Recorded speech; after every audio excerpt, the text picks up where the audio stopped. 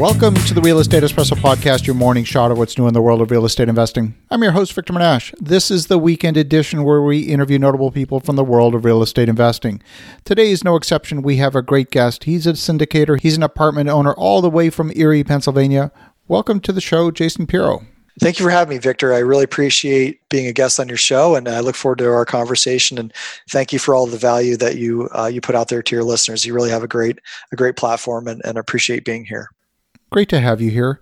So, Jason, you've been investing in real estate for a number of years. You've built a sizable portfolio. Why don't you give us a brief backstory and what your journey has been to this point in real estate? Sure. Almost 20 years ago, about 19 years ago, my wife and I started buying smaller apartment buildings, duplexes, 4 units, that type of thing, while working a day job. And the goal was to build that up to a point where we would be able to leave our day jobs. And we both worked in medical sales, and so we had pretty good W-2 positions. She left her job in 2010. I left mine in 2012. At that point, we had about 300 units. We have grown that considerably since then, so we own quite a bit just ourselves with no partners. And then we've also syndicated and JV'd a handful of deals over the past few years, and all pretty much primarily in our market of Erie, Pennsylvania, or the surrounding areas in the county. There's no question that real estate is a hyper-local business. And when I say hyper-local, I mean block by block. It doesn't mean that you have to necessarily invest in your home community, but you've chosen to do that. Talk to me a little bit about that choice. Is it just because you understand the market, or because the market fundamentals really support that level of investment? It's probably the most basic, unsexy decision that I made when I was starting out, and I was looking into real estate as an investment. I saw just your old school mom and pop landlords that had maybe 20, 30, 40 units, and I didn't know any different. And as we grew our portfolio and started seeing what other people were doing, at the time I wasn't thinking big enough. And I said, well, why would I go and buy, a couple properties in Pittsburgh? I didn't really know much about the syndication method or dealing with partners and investors and things like that. So that's all I knew early on. But as that's evolved and we started syndicating a few years ago and doing some joint venture deals, there was still a reasonable amount of runway left in our market as far as properties that have a good value that we believe will appreciate modestly over a 5, 10, or 15-year period, but also provide cash flow. So for bringing investors into a deal, we're not going to see a boom in Erie, Pennsylvania. The values and the rents are not going to double or triple, certainly not for a very long time. And conversely, the rents aren't going to compress and the values aren't going to compress. Erie and other tertiary markets like Erie tend to have a very stable and steady trajectory. So, when I look at it from a predictability and stability standpoint, that's why I like our market. Eventually, we run out of available property in our area. So it's really checking that the demand is there for new construction if we want to go ground up, or what markets do we want to go to next. And so we've already identified that, but we still have a little bit of runway. We're working on some deals currently to keep buying up property in Erie. The market itself, the city has 100,000 people, but the greater MSA is about 350,000 people. So there's still quite a bit of quality product out there that we can take down. Not a ton, but still enough of it that we've been able to keep our pipeline full. And I guess the other piece is that there's not a lot of competition. So when you're in a secondary or a tertiary market such as Erie, sure, there's competition, but with what we're doing, there's not a whole lot of other people, if anybody, that syndicate routinely in our market. There's people that have done it over the years, but not really anybody that has a business model around it. So it's a very lonely thing in our area. And that's a good thing, a good place to be too. There's a few things I love about what you're saying. Number one, the primary markets today, if a large multifamily complex comes on the market, you can almost guarantee that it's an auction with 20, 30 bidders on that particular project. And so you're probably not experiencing that. So that's a great thing. You're not facing auction fever and paying too much and all of the negative consequences that come with that. But the other side of it is, I'm a big believer in the laws of supply and demand. In order to maintain that supply-demand balance in your favor, there has to be jobs growth and population growth. I think about Rust Belt cities like Detroit that have lost half their population. I think about many communities in the state of Illinois that are losing population. And I wonder, is the market giving you the right balance of supply and demand, not just today, but over time? What we've seen in Erie in particular is that the population in the greater MSA is stayed the same and actually has had some growth over the past 40 or 50 years. The challenge, if you look at the city of Erie, the population has shrunk by 50,000 people, but they've only moved 3 miles away to the county for better schools or better neighborhoods or whatever the case may be. So it's really looking at the greater area. So somebody just looked at the metrics of Erie, Pennsylvania and said, oh my gosh, over this long period of time, these people have moved away. Well, it's not as though they've moved to Pittsburgh or Chicago or Syracuse, New York. They've only moved like a couple miles down the street. It's still the same county, still the same greater MSA. It's just not in the city proper itself. So we've had a very stable population for pretty much the last 50 to 100 years. Not to say that you can never predict the future. You never know if all of a sudden 50,000 people move away. I'll take my chances that they won't.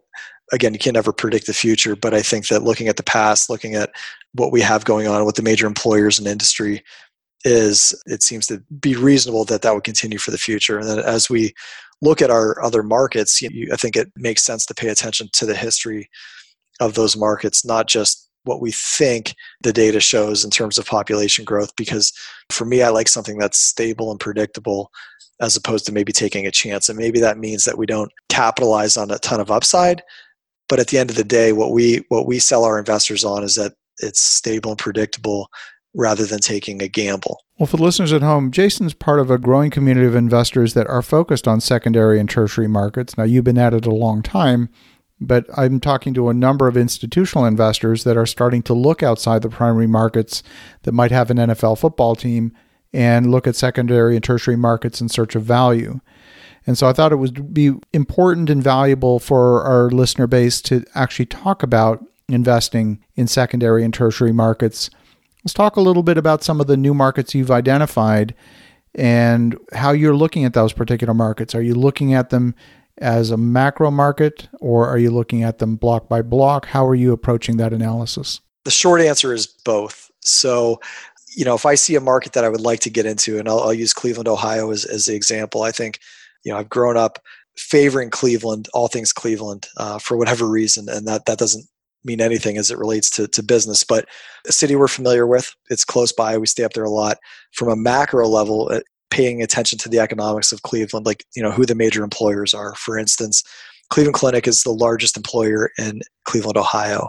They continue to grow, continue to expand, continue to be the number 1 or number 2 hospital in the entire world for 24 or 25 years.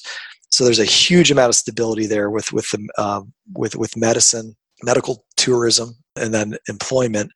So we look at these economic factors like employment and what industries were hit, say in 2008 or in the early 2000s during a recession. Feel really strongly about some of these areas that have a diverse mix of manufacturing, technology, medicine, education, things like that. And then when we decide on that market, say, again, a Cleveland, a Buffalo, a Pittsburgh, I think Pittsburgh's a little bit ahead of the curve economically compared to Cleveland and Buffalo, but those cities are not going anywhere.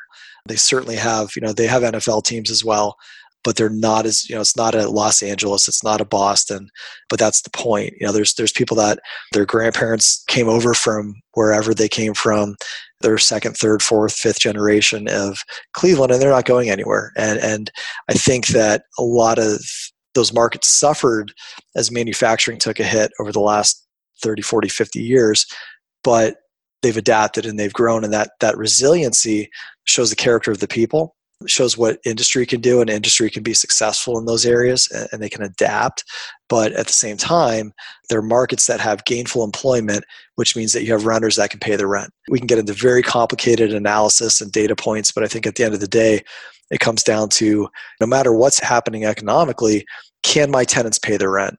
Am I locked into a loan that isn't a bridge loan that's going to get called in 3 months or 6 months and nobody's lending? Well, that might be a problem. But if you're locked into some very good institutional money or some Fannie and Freddie money that has a long runway, well, if you can service your bills, that's at the end of the day is what's going to matter. And I look at, hey, is this the type of market that's going to be better than it was 10 years from now than it is today?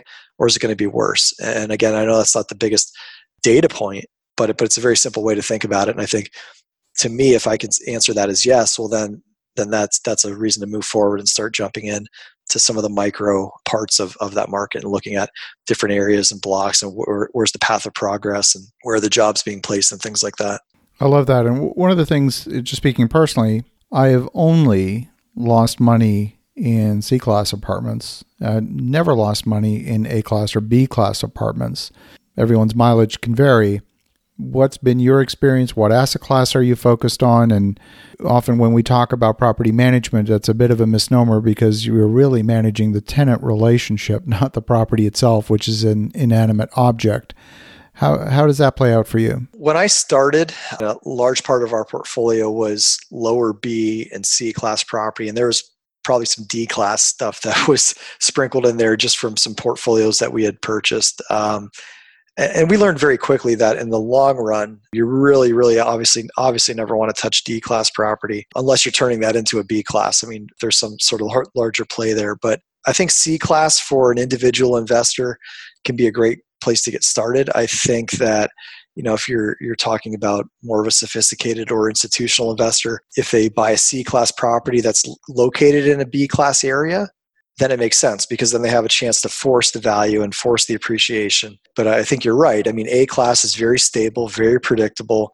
It's maybe doesn't have as high of returns, but it's that relationship between what level of work does it take from a property management and an asset management standpoint to deliver returns to the investor. And so I think like your garden variety B class property to me is my favorite type of investment because the tenants are maybe have a little bit better jobs. For instance, what we're going through right now with the coronavirus where so many people are being asked to work from home, your B class tenants might fall under that type of job, or they may be working in healthcare and probably overworked right now, but might have a better tenant base than you will say on a lower class property. So I think C class property is great if it's in a B class area because you can achieve a rapid improvement in cash flow and value right away. But in terms of long-term stability, for me, B class property is where it's at. No doubt the world has changed in a very small number of weeks. We went from a stable, hot market, lots of optimism, to one where now people are not traveling on airplanes. We are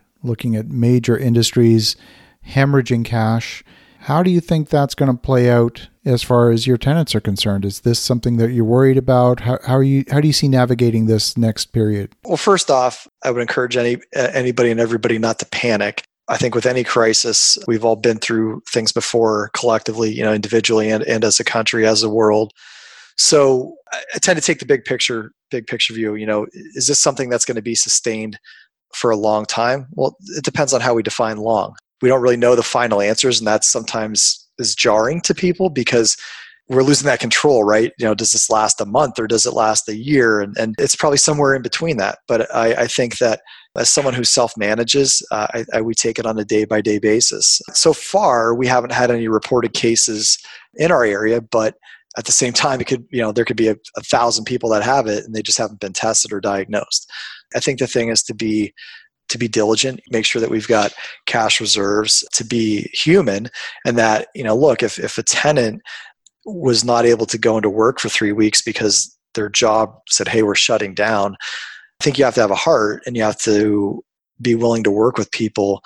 This is a much more legitimate excuse if somebody's delinquent on their rent moving into, say, April or May.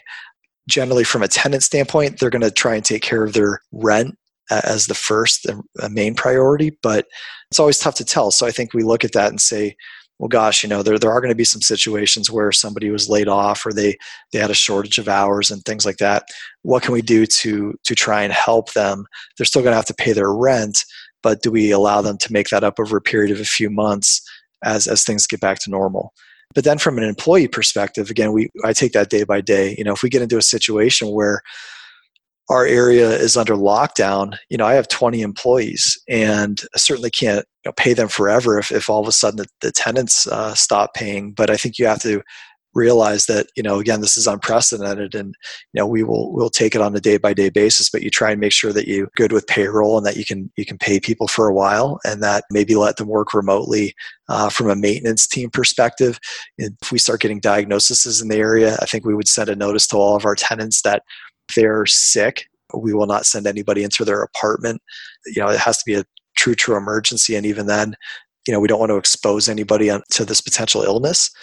That might mean that your employees would have to work on vacant apartments or exteriors of buildings or things like that where they would limit their human contact. So it's unprecedented, but panicking is not going to get you anywhere. You have to be prepared, and you have to think about these things logically and try and do the right thing for your tenants and your employees, and just take a community approach to it. Know that we're all going to get through this in one piece. Absolutely. And it also brings to mind questions like, how do you even handle basic procedural things from a public health standpoint? Are you sending someone in every day to sanitize the mailroom and things like that, so that right. those places of common contact where the virus can survive for hours or days on metal surfaces are cleaned and sanitized on a regular basis? Right. Well, that's an excellent point. And I think that that's something that, as an owner and as a sponsor of syndication deals, that's important for me to lead my team of employees and promote a sense of calm, amongst our tenants. It's a very fragile time, and people are panicking, whether that's right or wrong, but you want to make sure that people are informed and that they know what your plan is. And then also leading investors and so for our syndication deals, making sure that they understand, if things do go sideways, that we are working and we have a plan in place to make sure that their investment is protected. Just because we manage the deal, it doesn't mean that they're not their tenants as well. So I agree. I think having a plan in place, especially buildings where you have common areas, doing some extra cleaning and beefing up that is very important, and making sure that we send out notices to tenants that, hey, look, if you're experiencing symptoms, telling them the same thing that they should hear in the news. If that same message they're seeing on all ends of society, they know, hey, this is a real issue. We need to exercise caution. You need to exercise prudence. And again, we're all going to get through this hopefully sooner than later. I love it. Well, Jason, if folks want to learn more, if they want to get in touch, what's the best way? People can reach me on my website at perrorealestate.com. Happily connect with anybody on Facebook or LinkedIn. If they want to connect further, they can drop me an email at jasonperro@yahoo.com. Or I will gladly hop on a phone call if anybody wants to talk real estate, investments, you name it. They can schedule something with me on calendly.com/Jason Perro. Well, thank you, Jason, for sharing your thoughts with us. And for the listeners at home, definitely get in touch with Jason. And in the meantime, have an awesome rest of your weekend. Go make some great things happen. Talk to you again tomorrow.